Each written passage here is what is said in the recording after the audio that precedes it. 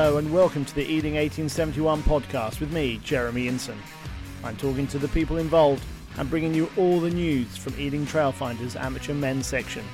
I hope you enjoy the show.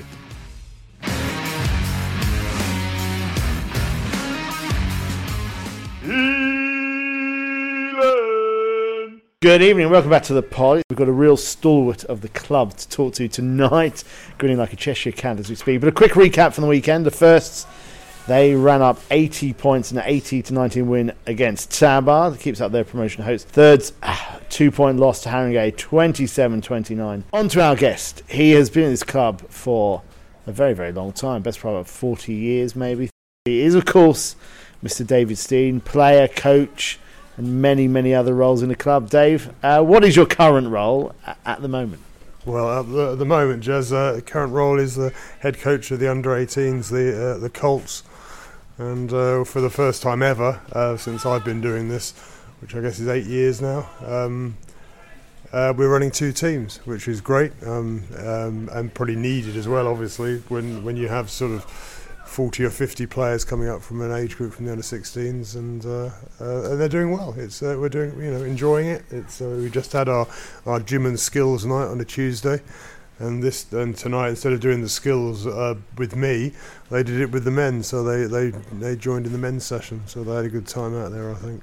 Of course, and it's been a good link between the sort of a natural pathway from the Colts and the under-18s as they are into the 1871 setup. There's been a bit more of an overlap. Yeah, I think that when I first came up through the ranks, through the coaching ranks, when my son Tom was here, we had obviously the academy with John Lacey and Annie, and what was very strange about that was that a lot of the time we were having players within our own academy, but loaning them out to other clubs, and since John went off to Henley and Annie went off to make her lemon curd for me and other people, we've looked at trying to re-establish our link with the amateur men's club. And last year, for example, we had a great turnover of players. We had, I think, 17 players left the Colts to go off to university or further their education. And out of those 17 players, I think 16 of them played for the men last year. So that's the sort of link we want. And there was one up there tonight that was playing with us last year, Leo. So that's the sort of link we're looking to establish. Obviously, those players are better. We'll obviously push on to other clubs into higher rugby. But the majority of them have been playing for the men last year, and we'll get a few more this year as well, hopefully. And of course, you're a double act. Sadly, he's not here tonight. Another long-term stalwart of the club, Mr. Steve Nethercott. Steve Nethercott, yes. How do you work it between you? One takes the backs, one takes the forwards. Well, there's a few more than that. So there's not just that. We've got Karen as our age group manager. Mark Lynch is our scrum guru, so he likes to think he is. I've got John Gilbert as well, who takes the backs with me. Bruce McGregor, who's one of the under-16s coaches.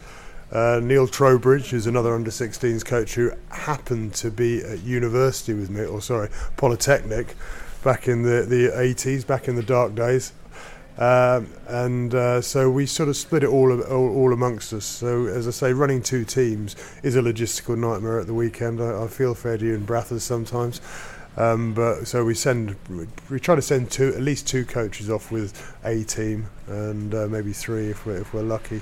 When do they play? Are they Saturdays? Are they Sundays? All Sundays. So we had two games last weekend. The Bees had a league game against Regent's Park, which they lost. Unfortunately, we were top of the league, and they lost. I think it was 32-19, and we took an A team up to Amersham and Chiltern, which is always a strong place for youth rugby.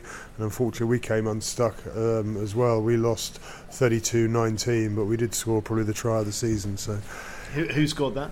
Who scored that? Give them a mention. I think Josh scored that for us. Josh. Okay, we'll just call him Josh for now. He's up there with Pele and Madonna. What sort was it? One of those sort of team interweaving from? It was a lovely. It was an off the top line out, straight to 13, out the back to 12, hitting 15 on a hard line, and Josh skinned his opposite man. So There you go. Well done, Josh. Yeah, well done, the backs coach. That's what I say. You're listening to the Ealing 1871 podcast. Bleed green! As we mentioned, you've been at this club quite a while before as a player. Yeah. So when did you first pitch up? It wasn't here. It was over in Greenford, Barclays Field. Yes, it was. Yeah, up on the paddy field.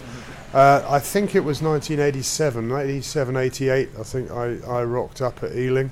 I'd had a year at Richmond. Didn't enjoy it very much, and I had for the life of me, I can't actually remember him now, but a mate from university played at Ealing, and then another guy I knew from home back out towards Chinner, Craig Wheeler, had played at Ealing, and so I came up and joined Ealing, and then I think I was stuck in the twos for most of the time. I didn't have Colin Cooper. I didn't go down as far as the threes and fours, and Colin Cooper would never let anyone who was any good out of those teams, even if they were New Zealand international. So yeah, I rocked up at Bartley Fields and was there, and then I went abroad for a couple of years to Spain, and then came back I think in 94, 95, and obviously the league rugby had started, and we were I think in London 1, and we bounced around between London 1 and National League South, and then down and up and up and down, and then we went down to London Northwest 4, and then it was the sort of the era of more professional coaching coming in. We had Gerald Davis at one point. That's not the Gerald Davis. Not the Gerald Davis, that's a person, but he was a decent coach. And then the club started, then we came down to Vallis Way, I think in 1999, 2000, wasn't it? And then I suppose the story, everyone sort of knows that sort of story, and we came up through the leagues, and the pros are where they are now, and the amateur men sort of started on their journey a couple of years ago back in the RFU League. So yeah, it's been a long journey, and it's been a nice association with the club. I mean, it's it's not just where I played my rugby, it's where my son played his rugby as well, or his youth rugby. And as you were mentioning before, you met your wife through one of the players here. Can you tell us a little bit about that? Well, yeah, so I probably can't repeat everything, but yeah, his Graham Shaw was back over in the UK last week, and he paid a visit down here, and he was sort of responsible for putting not putting us together, but depositing me back on Alison's doorstep when I was meant to be going off to Madrid the next day to start my new career. I don't think she was very impressed. I'm not quite sure she was very impressed with Graham Shaw, but that's another story. I think it's fair to say she was impressed with you, because she's still on the scene, isn't she? Exactly. Well, I think so. She was when I left home tonight. Now, of course, you've seen a lot of changes. Professionalism, the location. I mean, compared to Barclays Field, chalk and cheese, really and truly. The fun element of it, though, how has that changed? Has it changed at all, or is it just as much fun as always? I mean, unfortunately, we haven't got a vets team anymore, but I'm sure we will all be rocking out for one more memorial game. Yeah, it is still fun. You watch what Ben Ward and his guys do, and you sort of realise that it is a game of rugby, but it's so far removed from the game of rugby that we were playing, even as a vet. But you come down and you watch what the amateurs are putting together, and that's a pretty good product as well. And you sort of suddenly realise that it's level 8 rugby? Yeah, let's say 7 or 8. It's not. The standard is far above level 8 rugby, and that's what's so good about it.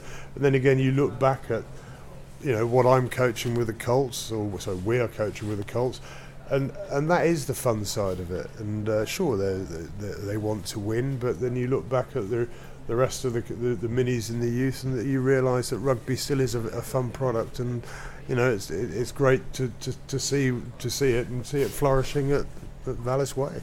There was an article in the Telegraph, I don't know if you saw it last week, they were talking about child abuse. Someone was claiming that under 18s rugby. Yes. As a coach, how sort of what do you think of that idea? But also, how is it? How aware of it do you have to be now with sort of head injuries, concussions, all that type of thing? Well, I mean, I think that the head injury issue is something that I think every coach is totally aware of now. Touch wood, I've not seen too many of those too many head injuries in the games that I've been involved in, but it's definitely as soon as a child gets a knock, they're off the pitch, and I'm looking after children that aren't my children, and I want somebody there looking after them as if they were my children. And I've got to look at parents in the eye and tell them their son's okay and going to be okay, and I want the best for those children as if they were my own, I guess. Sounds a bit strange, but it's loco parentis, isn't it? Basically, yeah, it's like teacher. It's like anything. Yeah. Of that, they're in your care, and you've got to look after them. And, so this Saturday, there's some amateur matches, there's the pro matches, and then you've got your matches on Sunday. So that's your weekend taken up, rugby. And of course the Six Nations. And the Six Nations as well, so yeah, pretty much from Friday till Sunday we're done. I know, and then repeat the week after. So yeah, some things don't change. And of course you've had a role sort of on the admin side, working. How involved were you when the club made that move from Barclays Field over here? I wasn't really involved at the time when we moved here as such. I was still playing, and I suppose it was and then eventually Mike Cudmore decided it was time for me to retire from first team rugby. When he gave me a list of players for next season, there was one player that wasn't on the list, and that was me. But I took over from Richard Ward as head of senior rugby, I suppose it was called, or what, senior chairman, and I did that for I think 6 or 7 years. And I think we'd gone through 3 or 4 promotions, and I think it was when they went up to the championship for the first time that I stepped down, because you could see it was going full time, and I still have a day job apparently that I turn up for every day. So, but what they've achieved here is absolutely phenomenal, and we're very lucky to obviously have the backing of Trailfinders Sports Club and Mike and Fiona Gooley, and obviously without them a lot of this wouldn't exist. But it's still a fun place to be. It's still, you still see people here that you've seen for years. As I said, Graham Shaw rocked up for the first time for many a year, but it's just like he was back. It was just like it was yesterday. So, and that's what's quite nice about a community rugby club, I guess. And do you ever look at it and go, wonder if you hadn't come down, what life would have been like? My weekends would have been a little bit more empty, I think, of things to do. So I do. I suppose sport is something I was involved in from growing up, and I couldn't think of a better way to spend a weekend, to be honest. There you go, Dave. That was absolutely brilliant. Thank you very much for chatting, and good luck at the weekend. Thank you very much. Thanks for listening. Join us next time, and remember to subscribe and follow us on all the usual social channels. Bleed green.